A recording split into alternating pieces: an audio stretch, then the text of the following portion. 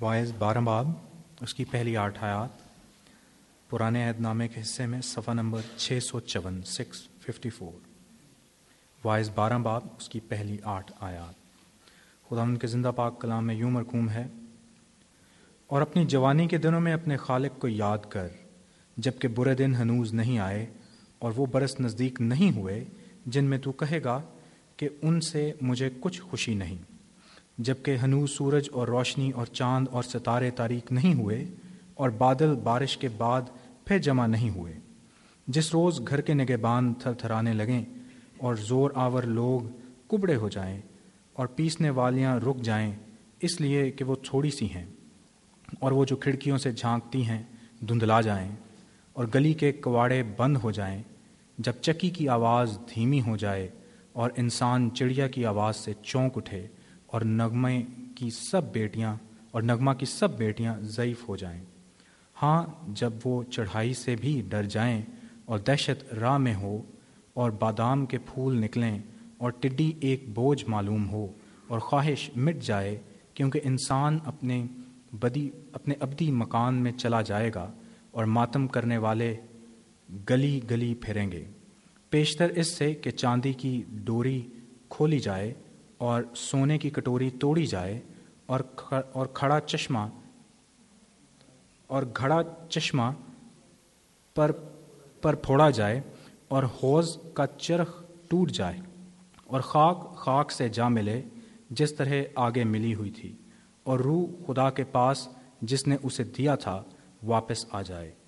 باطل ہی باطل، واعظ کہتا ہے سب کچھ باطل ہے۔ خدا ان کے پاک کلام کے پڑھے اور سنے جانے پر اس کی خاص برکت ہو۔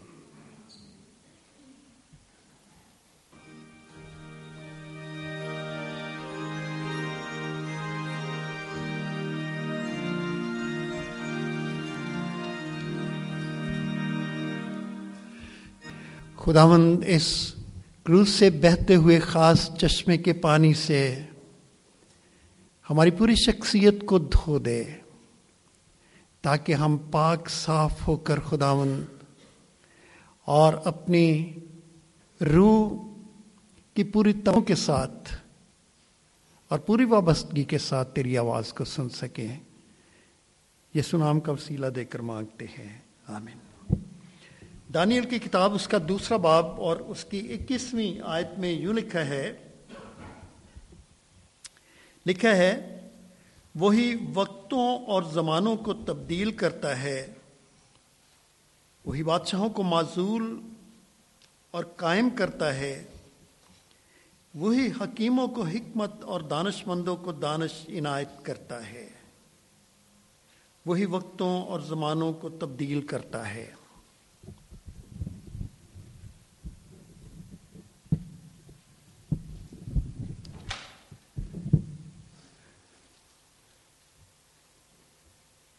خدا نے پنی نو انسان کو 4 موسم یا 4 سیزن دیے ہیں، ہم سب اس سے واقف ہیں، اور یہ 4 سیزن ہیں: سردی، بہار، گرمی اور خزاں کے موسم۔ اب جانتے ہیں کہ خزاں کا موسم ایسا موسم ہوتا ہے جس میں پتے جھڑ جاتے ہیں، اور اس موسم کو پت جھڑ کا موسم بھی کہا جاتا ہے۔ پت یعنی پتے اور جھڑ، ان کا نیچے گرنا۔ آج ہم خدا کے پاک کلام کو اسی موضوع پر یعنی پت جھڑ کے موضوع پر کھولنے کو ہیں۔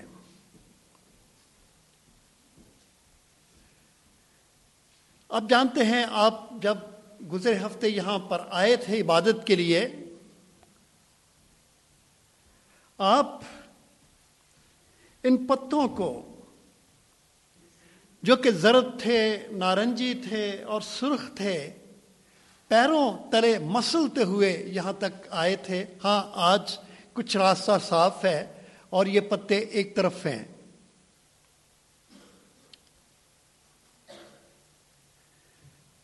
یہ موسم خصوصیت کے ساتھ پت جھڑ کا موسم تبدیلی کا موسم ہوتا ہے. آپ بھی مارکیٹوں میں جاتے ہیں, ہم بھی جاتے ہیں, اور خصوصیت کے ساتھ ان دنوں میں آپ نے ضرور اس بات کا مشاہدہ کیا ہوگا کہ موسم گرما کے جو کپڑے تھے وہ مارکیٹ میں کپڑوں والی دکانوں کے ہینگروں سے یا شیلفوں سے آہستہ آہستہ ختم ہو چکے ہیں, اور اب آپ کو ہر طرف کوٹ ہیں, اوور کوٹ ہیں, اور پتلونے ہیں یا گرم کپڑے ہیں, بچوں کے بڑوں کے, وہ نظر آتے ہیں.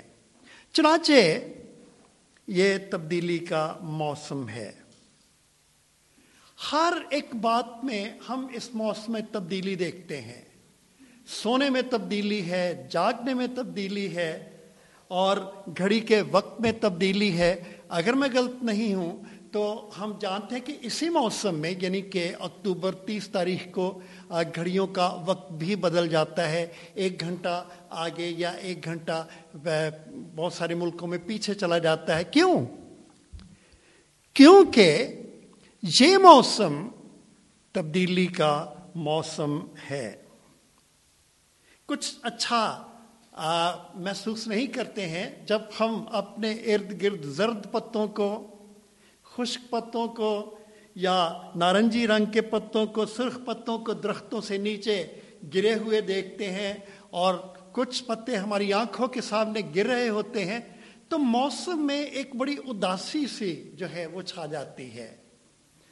اور یہ اداس کر دینے والا موسم بھی ہے, جیسے کہ ہم یہ دیکھ رہے ہوں, اور بہت سارے لوگ یہ سمجھتے ہیں کہ یہ فطرت کے زمین کے اندر دفن ہونے کا وقت بھی ہے, تاکہ پرانی فطرت اور پرانی باتیں, پرانے پتے, پرانی ڈالیاں نیچے آئیں, اور نئے پتوں کے لیے, نئے ڈالیوں کے لیے جگہ جو ہے وہ تیار ہو سکے. یہ پتوں کی وفات کا موسم بھی ہم کہہ سکتے ہیں. پت جھڑ کا موسم پتوں کی وفات کا موسم بھی کہلایا جاتا ہے.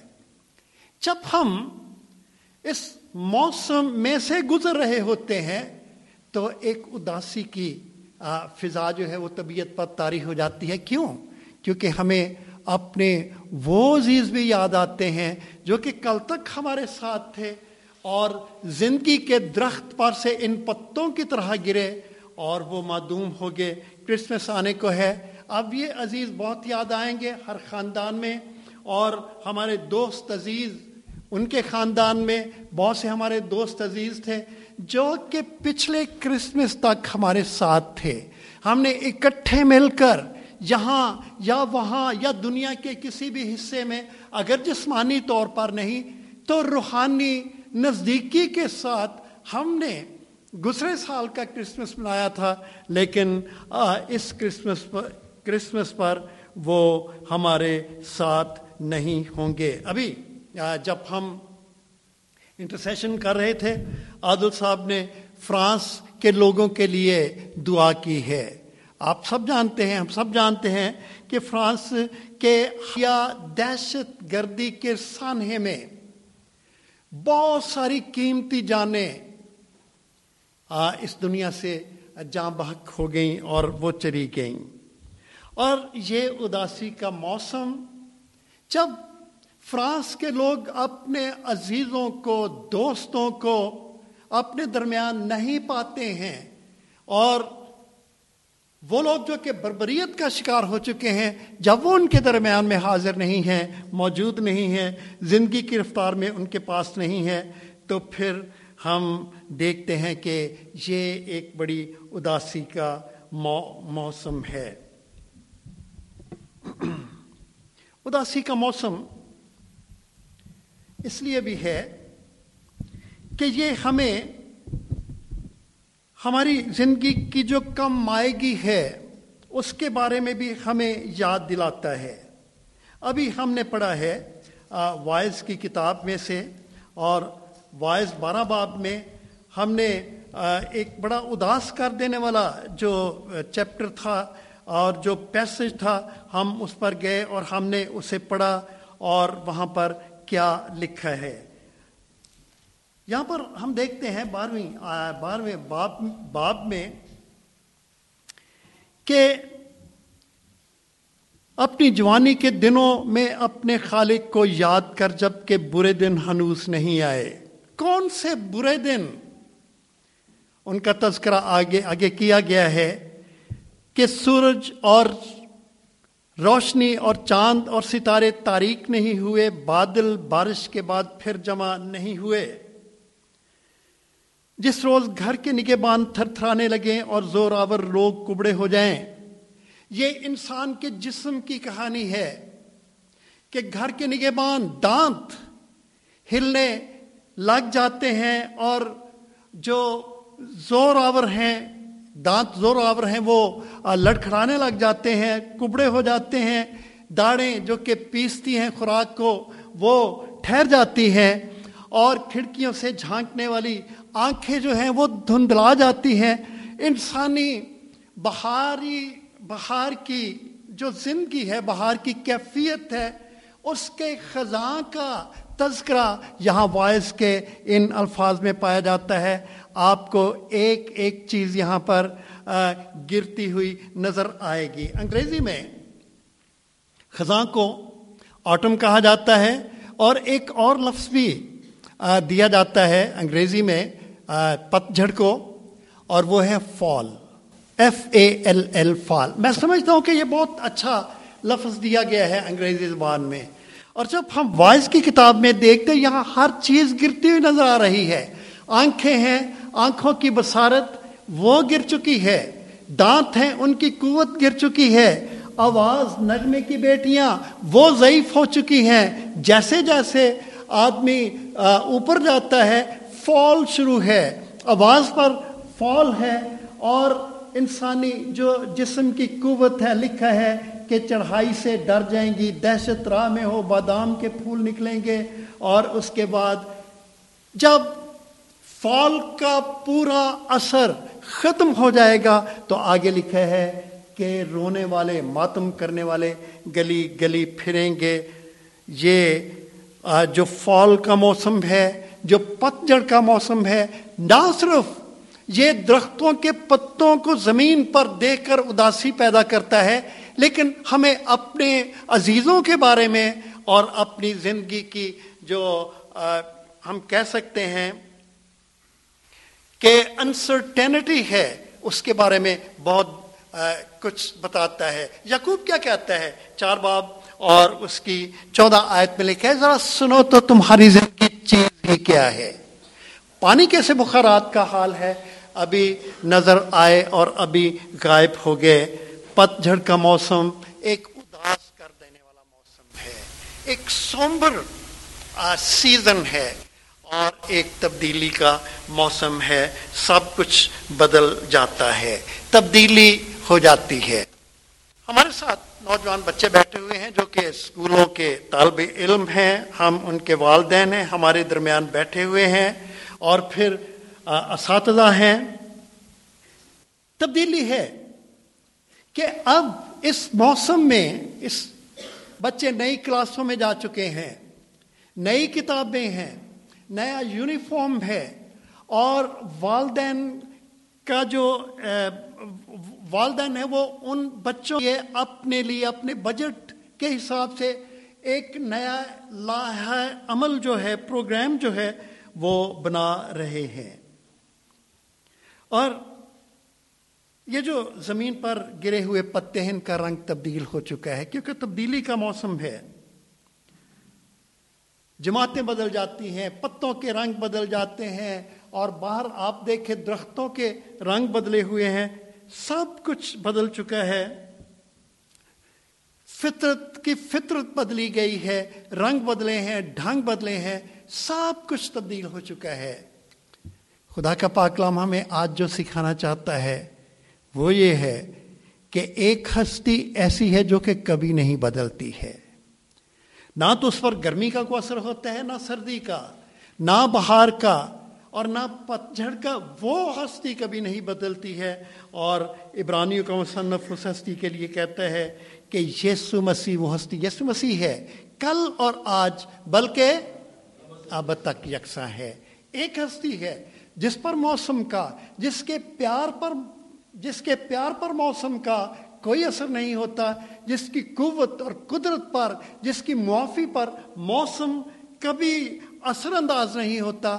وہ کل بھی ایک جیسا تھا، آج بھی ایک جیسا ہے اور اب تک اسی طرح کا ہوگا. پاک کلام کے تناظر میں ہم سیکھیں گے کہ ہماری ضرورت کیا ہے. ہم اس موسم کے حوالے سے کیا نئی بات ہے جو کہ سیکھنا چاہتے ہیں. میرے عزیزو، نئی بات کوئی بھی نہیں ہے.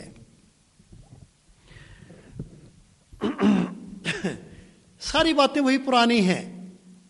لیکن پاک کلام کو جب ہم ایک نئے انداز سے، نئی توجہ سے پڑھتے ہیں تو ہمیں موسم بھی بہت کچھ بتاتے ہیں، ہمیں ہمارا گرنا بھی بہت کچھ بتاتا ہے، ہمیں اٹھنا بھی بہت کچھ بتاتا ہے. آج ہم سیکھیں گے کہ ہم پت جھڑ کے لحاظ سے کیا سیکھ سکتے ہیں. پاک کلام کے اندر پت جھڑ لفظ جو ہے وہ صرف ایک مرتبہ استعمال ہوا ہے، بہت دفعہ نہیں، صرف ایک مرتبہ. اگر آپ نکالنا چاہیں تو آپ ضرور نکالیں صفحہ نمبر 241 اور مہربانی کے ساتھ آپ ضرور پڑھیں. یہ یہودا کا خط ہے. مہربانی سے اگر آپ اسے میرے لیے پڑھنا چاہیں تو 12ویں آیت، یہ ایک ہی باب ہے.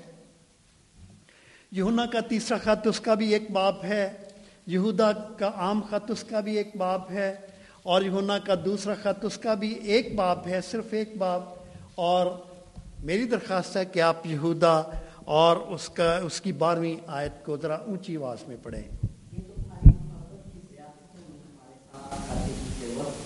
دریا کی پوشیدہ چٹانیں ہیں، یہ بے جرت اپنا پیٹ بھرنے والے چرواہے ہیں، یہ بے پانی کے بادل ہیں جنہیں ہوائیں اڑا لے جاتی ہیں، یہ پت جھڑ کے بے پھل درخت ہیں جو دونوں طرح سے مردہ جڑ سے. صرف ایک مرتبہ پت جھڑ کا لفظ ہم یہودا کے خط میں پاتے ہیں اور یہ جھوٹے استادوں کے سلسلے میں ہے.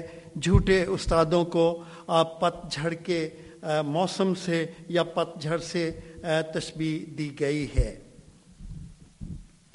اس کا مطلب یہ بھی ہے کہ خزاں کا جو موسم ہے اسے پھل والا موسم ہونا چاہیے، اسے بڑی بھرپوری والا اور معموری والا موسم ہونا چاہیے. ہم جھوٹے استادوں پر بات نہیں کر رہے ہیں. ہم پت جھڑ سے کیا سیکھ سکتے ہیں؟ یہ جو تبدیلی کا موسم ہے، ہم اس سے کیا سیکھ سکتے ہیں؟ ہم اس پر بات کر رہے ہیں. پہلی بات جو کہ ہم پت جھڑ کے موسم سے دیکھتے ہیں، ہم نے اس بات تک مطالعہ کیا ہے کہ پت جھڑ کا موسم تبدیلی کا موسم ہے. ہر چیز میں تبدیلی ہے، فطرت میں تبدیلی ہے اور انسان میں تبدیلی ہے، رہن سہن میں تبدیلی ہے، پہناوے میں تبدیلی ہے، کھانے میں تبدیلی ہے، سونے میں تبدیلی ہے، وقت میں تبدیلی ہے اور پڑھائی لکھائی میں تبدیلی ہے.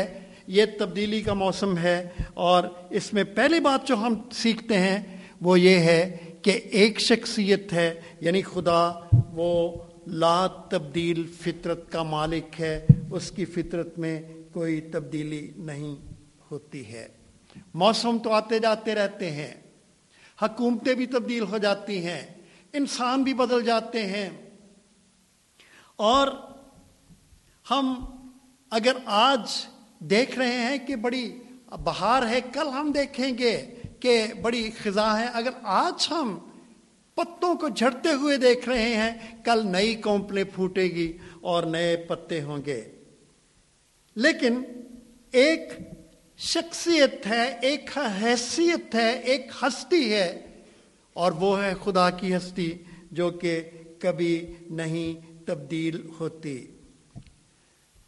موسیٰ اپنے زبور میں لکھتا ہے، کیا لکھتا ہے موسیٰ کا زبور؟ آپ کو پتہ ہے، یاد ہے، وہ زبور نمبر 90 ہے اور یہ پاک کلام کا سب سے پہلا زبور ہے. بے شک اس کا نمبر 90 ہے. لیکن موسیٰ تو دوسرے زبور نویسوں سے پہلے کا ہے اور موسیٰ نے یہ زبور لکھا تھا، اس لیے پاک کلام کا 90 نمبر ہونے کے باوجود نمبر 1 زبور ہے، پہلا بگننگ کا زبور ہے، اور 90 زبور مہربانی کے ساتھ اگر آپ پڑھتے ہیں آپ کی مہربانی ہوگی پہلی اور دوسری آیت۔ یا رب پشت در پشت تو ہی ہماری پناہگاہ رہا ہے، اس سے پیشتر کہ پہاڑ پیدا ہوئے یا زمین اور دنیا کو تم نے بنایا، ازل سے ابد تک تو ہی خدا ہے۔ شکریہ۔ پشت در پشت، ایک پشت آتی ہے چلی جاتی ہے، دوسری آتی ہے چلی جاتی ہے، تیسری آتی ہے چلی جاتی، تبدیلی پہ تبدیلی۔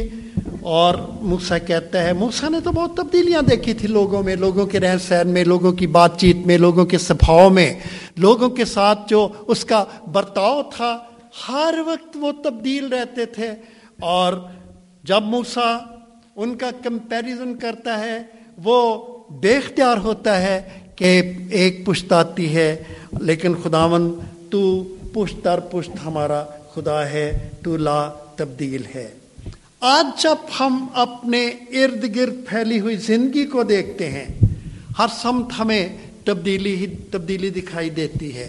الیکٹرانک میڈیا ہے، پرنٹ میڈیا ہے، سوشل میڈیا ہے، اور تمام دیگر میڈیاز ہیں، اور ماڈرن انداز زندگی، اور یہ ملک جس میں ہم رہ رہے ہیں اس کی آزاد فضائیں، اس میں ہر کوئی ایک عجیب سے، میں کہہ سکتا ہوں کہ ایک نا بیان کرنے والے خطرے میں گھرا ہوا ہے کہ نہ جانے میرے بچے کے ساتھ کل کیا ہوگا، کیونکہ یہ تبدیلی کا موسم ہے جس میں ہم رہ رہے ہیں۔ شخصی تبدیلی میں بھی ہم دیکھ رہے ہیں کہ ہر روز ہماری جسمانی جو حالت ہے اس میں بھی تبدیلی ہوتی جا رہی ہے۔ ہم نے ابھی پڑھا ہے کہ یہ جو جسم کا احوال ہے اس کے ہر حصے میں تبدیلی ہوتی جا رہی ہے۔ صحت میں تبدیلی ہے، جسمانی تبدیلی ہے، مالی تبدیلی ہے، اخلاقی تبدیلی ہے، اور مذہبی تبدیلی ہے، بلکہ گرتی جا رہی ہے۔ اور یہ فال کا موسم ہے، ہر چیز فال، ہر چیز انحطاط کی طرف گامزن ہے۔ اور کبھی کبھی کسی نہ کسی کو یہ محسوس ہوتا ہے کہ اتنی تبدیلی ہے شاید میں اپڈیٹڈ ہو چکا ہوں یا ہو چکی ہوں، ایکسپائری ڈیٹ ہے مجھ پر شاید۔ اکثر ہم یہ سوچتے ہیں، ہم تو یہ سوچتے ہیں، لیکن خدا کی ذات میں تبدیلی نہیں ہے، خدا بیٹے کی ذات میں تبدیلی نہیں ہے۔ ہم نے ابھی آیت پڑھی کہ وہ کل اور آج بلکہ اب تک یکساں ہے، اور نہ بدلنے والے خدا کے بندے اور بندیاں بھی ایک وقت آئے گا جب کہ ہم ابدیت میں اس کی لا تبدیل محبت میں، لا تبدیل رفاقت میں اس کے ساتھ رہیں گے، اور اس کے ساتھ ہم ابدی زندگی کا پھل کھائیں گے جو کہ کبھی نہیں بدلتا اور نہ ابدی زندگی بدلتی ہے۔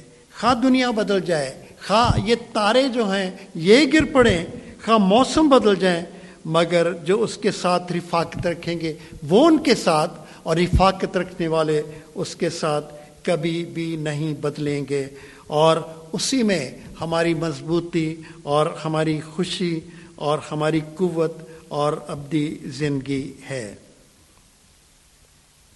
اداسی یہ موسم دے جاتا ہے، لیکن خدا کا پاک کلام جب ہم بڑے غور کے ساتھ پڑھتے ہیں، آپ اگر پڑھنا چاہیں آپ اپنے گھر میں جا کر مکاشفہ 21 باب اور 22 باب ضرور پڑھیں، اور وہاں پر ہمیں اپنی لا تبدیل جو رہائش ہے، لا تبدیل جو ماحول ہے وہ ہمیں دکھائی دیتا ہے۔ یہ درخت ہیں، ان کے پتے گر گئے ہیں، ہم ان پر چل کر آئے ہیں اور آئے تھے، اور یہ گرتے رہیں گے جب تک کہ نئے پتے نہیں نکلتے ہیں۔ میں نے بڑی خوبصورت کہیں سے بات پڑھی، اس نے کہا کہ زندگی کی پریشانیوں سے تو بزدل ڈرے رہتے ہیں، जिंदगी की परेशानियों से तो बुज़दिल डरे रहते हैं। पतझड़ में पत्ते गिर जाते हैं, पेड़ खड़े रहते हैं। सब कुछ तब्दीली के बावजूद एक उम्मीद है कि खुदावंद जो कि ला तब्दील है वो हमें अपने साथ खड़ा रखेगा। अब्दी ज़िंदगी में वो अपनी रिफाकत से हमें मामूर करेगा। पहली बात जो कि हमने सीखी है कि इस तब्दील होते हुए मौसम में, बदलते मौसम में, पतझड़ के मौसम में सिर्फ एक हस्ती है जो नहीं बदलती है, वो हमारा खुदावन खुदा है। फिर एक और बात हम सीखते हैं पतझड़ के मौसम से, हम खुदा की इलाही खबरगिरी के बारे में पढ़ते हैं कि वो तब्दील नहीं होती है। हमारी जिंदगी में बहुत सी रुकावटें आती हैं, बहुत सी परेशानियां आती हैं, हमारे रास्ते में हम कदम कदम पर डगमगा जाते हैं। शायद हमें इमिग्रेशन के प्रॉब्लम है, शायद हमें कोई नौकरी का प्रॉब्लम है, शायद हमारे घर में कोई मुश्किल सूरत हाल बनी हुई है, शायद हम मुल्क की सतह पर दहशतगर्दी का शिकार बने हुए हैं। बहुत सारी मुश्किलात हैं, लेकिन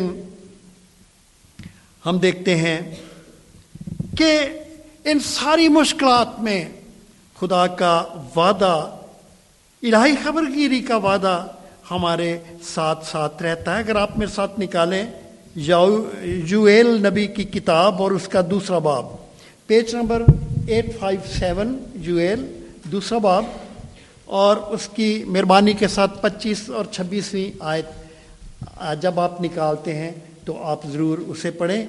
जोएल चैप्टर 2 वर्सेस 25 and 26।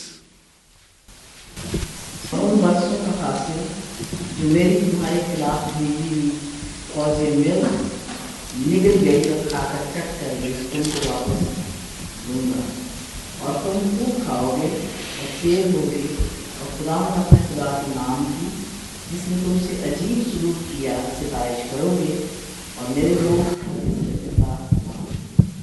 शुक्रिया।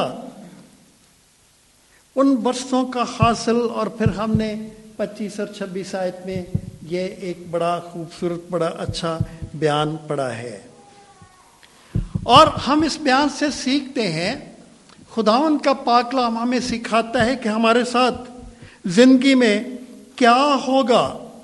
जो होगा खुदा को उसका पहले ही तजर्बा है, वो यहाँ पर बता रहा है। 25वीं आयत में है, उन बरसों का हासिल जो मेरी तुम्हारे खिलाफ भेजी हुई फौजें मलक निगल गई और खाकर चट कर गई, तुमको वापस दूंगा और तुम खूब खाओगे, शेर होगे, खुदावंद अपने खुदा के नाम की जिसने तुमसे अजीब सलूक की अस्ताइश करोगे और मेरे लोग शर्मिंदा ना होंगे। खुदावंद ने यहाँ पर हमारे लिए फाल का मौसम जो है उसके बारे में बताया कि उसे पता है कि क्या होने को है। खा हम फ्रांस में रहें, खा पाकिस्तान में रहें, खा इंग्लैंड में रहें, जो कुछ भी हमारे साथ होने को है उससे वो बेखबर नहीं है, क्योंकि वो हमारी खबरगिरी करता है। वो हमारे शुरू से लेकर आखिर तक हमारे साथ है और वो हमारे आखिर को जानता है, और हम जो उसे देंगे वो उस पर बरकत देगा। उसके मुस्तकबिल के इल्म पर परवरदिगारी, और हम उसके जो हमारे साथ आने वाले दिनों में मोहब्बत है और अब मोहब्बत है, और आने वाले दिनों की परवरदिगारी जिसको वो जानता है कि हमें ज़रूरत है, हम उसके लिए उसकी शुक्रगुजारी करें।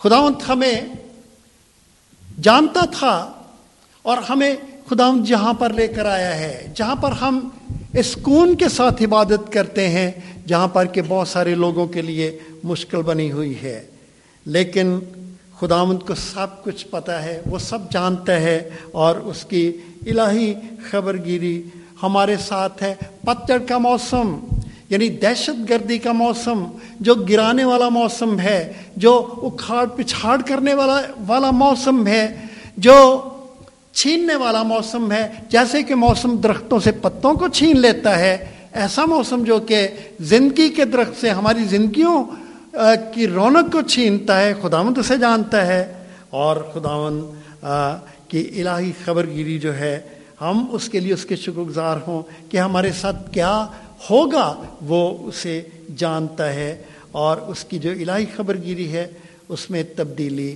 نہیں ہے۔ ہم ایک اور بات سیکھتے ہیں پتجھڑ کے موسم سے، وہ خدا کی حیرت انگیز برکتیں ہیں۔ پتجھڑ ایک زبردست موسم ہے جو کہ موقع فراہم کرتا ہے کہ ہم غور کریں، اپنی زندگی پر غور کریں، اپنے خاندان پر غور کریں، دوستوں پر، اپنی قوت طاقت پر، اپنے گھر پر، خدا کی پروردگاری پر، رہنمائی پر، اس کی حفاظت پر، پھلدار خدمت پر۔ آپ جو بھی کام کرتے ہیں یہ جان کر کریں کہ خداوند کے لیے کرتے ہیں، وہ کام نہیں رہتا، پھر خدمت ہے۔ اور آگے بڑھنے کے موقعوں پر پتجھڑ کا موسم ایسا موسم ہے جس سے ہم دعا کرنے کا زیادہ موقع حاصل کرتے ہیں، پاک کلام پڑھنے کا زیادہ موقع حاصل کرتے ہیں، اور ہم اس نعمت کو حاصل کرنے کی زیادہ امید حاصل کرتے ہیں، اور وہ نعمت ہے ابدی زندگی۔ زندگی کا پتجھڑ ہمارے لیے بہت زیادہ موقع اور برکت فراہم کرتا ہے کہ ہم واضح طور سے دیکھ سکیں، سیکھ سکیں کہ جب کہ اس دنیا میں ہر چیز نیچے گر رہی ہے، ایک ہستی ہے جو کہ نیچے نہیں گر سکتی ہے، وہ ہمارے ساتھ ہے، ہمارے گرنے کے باوجود بھی ہمارے ساتھ ہے، اور ہم اس کو بڑی برکت کے طور پر اپنی زندگی میں قبول کریں۔ اور اگر ہم نے گزرے خزاں میں، گزرے پتجھڑ کے موسم میں اس پر غور نہیں کیا، تو ضرورت ہے کہ اب اور ابھی اس پر غور کریں۔ اور آخری بات ہے کہ خدا کے لیے اپنے آپ کو اثر نو مخصوص کریں۔ میں جب آیا تھا، ہم جب یہاں اندر داخل ہو رہے تھے، تو میرے دیکھتے دیکھتے 3-4 پتے جو تھے وہ نیچے گرے۔ یعقوب کہتا ہے ذرا سنو تو، تمہاری زندگی چیز ہی کیا ہے؟ پانی کے سے بخارات کا حال ہے، ابھی نظر آئے اور ابھی نظر نہیں آئے۔ پتوں کا گرنا ہمیں اس بات پر مائل کرتا ہے ہم اپنے بارے میں سوچیں، نہ جانے زندگی کے راستے میں چلتے کس وقت ہم تھک کر بیٹھ جائیں۔ اگر آج تک ہم نے اپنے آپ کو خدا کے لیے مخصوص نہیں کیا ہے، خدا کی مرضی کو پورا کرنے کے لیے مخصوص نہیں کیا ہے، خدا کے ارادوں کو، مقصد کو جو کہ وہ ہماری زندگی میں رکھتا ہے، اس کو پورا کرنے کے لیے ہم نے اپنے آپ کو مخصوص نہیں کیا ہے، تو پھر ضرورت ہے کہ یہ پتجھڑ جو ہے اس سے ہم سیکھیں کہ پتہ نہیں کہ اس پتے کی طرح یا اس پتے کی طرح ہم کب تک درخت پر قائم رہتے ہیں اور کب گر جاتے ہیں۔ ہمارے لیے ایک موقع ہے، یہ پتجھڑ جو ہے ہمیں سکھا رہا ہے، ہمارے لیے ایک موقع ہے کہ ہم اپنے آپ کو خداوند کے لیے مخصوص کریں۔ اگر ہم، اور یقیناً ہم مسیح خداوند کے پیروکار ہیں، اس میں تو کوئی شک نہیں ہے، لیکن اس بات میں شک ہے کہ پیروکار ہونے کے باوجود میں نے اپنے آپ کو مسیح خداوند کے لیے مخصوص کیا ہوا ہے کہ نہیں۔ دنیا میں بہت سارے لوگ ہیں، مسیح کہلاتے ہیں، مسیح کے بارے میں بالکل کچھ نہیں جانتے ہیں، خدا کے بارے میں کچھ نہیں جانتے ہیں۔ کل میں टीवी पर एक प्रोग्राम देख रहा था और वो लंदन में था, तो एक शख्स बड़े जोश से प्रीच कर रहा था, एवेंजलिज्म कर रहा था। फिर वो हर शख्स के पास भी जाता था। उसने एक नौजवान जोड़े के साथ बातचीत शुरू की और वो उसे कहता कि do you know who is Christ. तो वो कह रहा था कि हाँ, वो सुना जाता है कि वो एक अच्छी शख्सियत है। तो उसने, तुम कौन हो? उसने कहा, I am Christian. If you are Christian, अगर तुम क्रिश्चियन हो तो यीशु को जानते हो? उसने कहा, हाँ मैं जानता हूँ, हाँ बाइबल में उसके बारे में पढ़ा है। लड़की को पूछा गया, हाँ वो मोजे करता है। मसीह खुदावंद के पैरोकार, मसीह खुदावंद के पैरोकार होने का दावा करने वाले लोग शायद बहुत सारे हैं, लेकिन शायद बहुत कम हैं जिन्होंने अपने आप को मसीह के लिए मखसूस नहीं किया है। पतझड़ हमें यह सिखाता है कि इसके बाद सर्दी आने वाली है, बल्कि शुरू है, और उसके बाद बहार भी होगी। हर मसीह के लिए ये एक पैगाम है। इस मौसम में एक पैगाम छुपा हुआ है। खुदावंत को कबूल करने के बाद, अपने आप को उसके लिए मखसूस करने के बाद, फिर बहार है, अब्दी जिंदगी की बहार है, और अब्दी मुकामों में जाने वाली बहार है, और अब्दी खुशी की बहार है। मेरे अजीजों, मौसमों का आना जाना ये तो खुदावंद खुदा का इलाही इंतज़ाम है। अभी हमने दानियल के सहीफे में पढ़ा है कि वो मौसमों का, ज़मानों का, वक्तों का मालिक है, बादशाहों को माजूल करता है, बादशाहों को मामूर करता है वगैरह। इलाही इंतज़ाम है मौसमों के आने जाने में। अपने तवातर के साथ आते हैं, उनके आने जाने में एक ठहराव पाया जाता है और एक बहाव है, और ये जो सिलसिला है अपने रास्ते पर चल रहा है और के मुताबिक चल रहा है। इसी तरह हमारे मौसमों की तरह नई जिंदगी में भी एक आना जाना जो है उसका सिलसिला है। नई जिंदगी के रास्ते में हमारे लिए बहुत सारी मुश्किलात हो सकती है, जिसमें हमारी अपनी सुस्ती है और हमारी अपनी अनडिवोशनल लाइफ है, अपने आप को मखसूस ना करने का एक ठहरावपन है। ज़रूरत है कि हम याकूब के लफ्ज़ों को याद करते हो, ज़रा सुनो कि तुम्हारी ज़िंदगी चीज़ ही क्या है, इसको सामने रखते हुए अपने आप को खुदावंद के लिए मखसूस करें। शायद हम इस वक्त बैठे हुए जिस्मानी तौर पर, रूहानी तौर पर अपने अंदर इनवर्ड या आउटवर्ड कोई तब्दीली महसूस कर रहे हैं। अगर कोई तब्दीली है तो उसे आने दें, इजाज़त दें कि वो हमें हमारी ज़िंदगी में, हमारी रूह में कायम हो, ताकि हमको वो दुआ करने पर, पाकलाम पढ़ने पर माइल कर सके। अगर हमारी तब्दीली ने हमें पाकलाम पढ़ने पर, दुआ करने पर माइल किया है, तो ज़रूरत नहीं कि हम इसे नज़रअंदाज करें। पतझड़ का मौसम तब्दीली का मौसम है, और अगर हमारी ज़िंदगी में कोई तब्दीली हम महसूस कर रहे हैं तो उस तब्दीली को आने दे, उस तब्दीली को आने दे जो तब्दीली खुदा चाहता है। और ज़रूरत है कि हम बड़ी संजीदगी के साथ ना सिर्फ इस मौसम पर, बल्कि ज़िंदगी के हर मौसम पर जो हमारी इस रुए ज़मीन पर ज़िंदगी के दौरान आता है, उस पर गौर करें। अपने बदन और अपने जिस्म की हर तब्दीली पर गौर करें।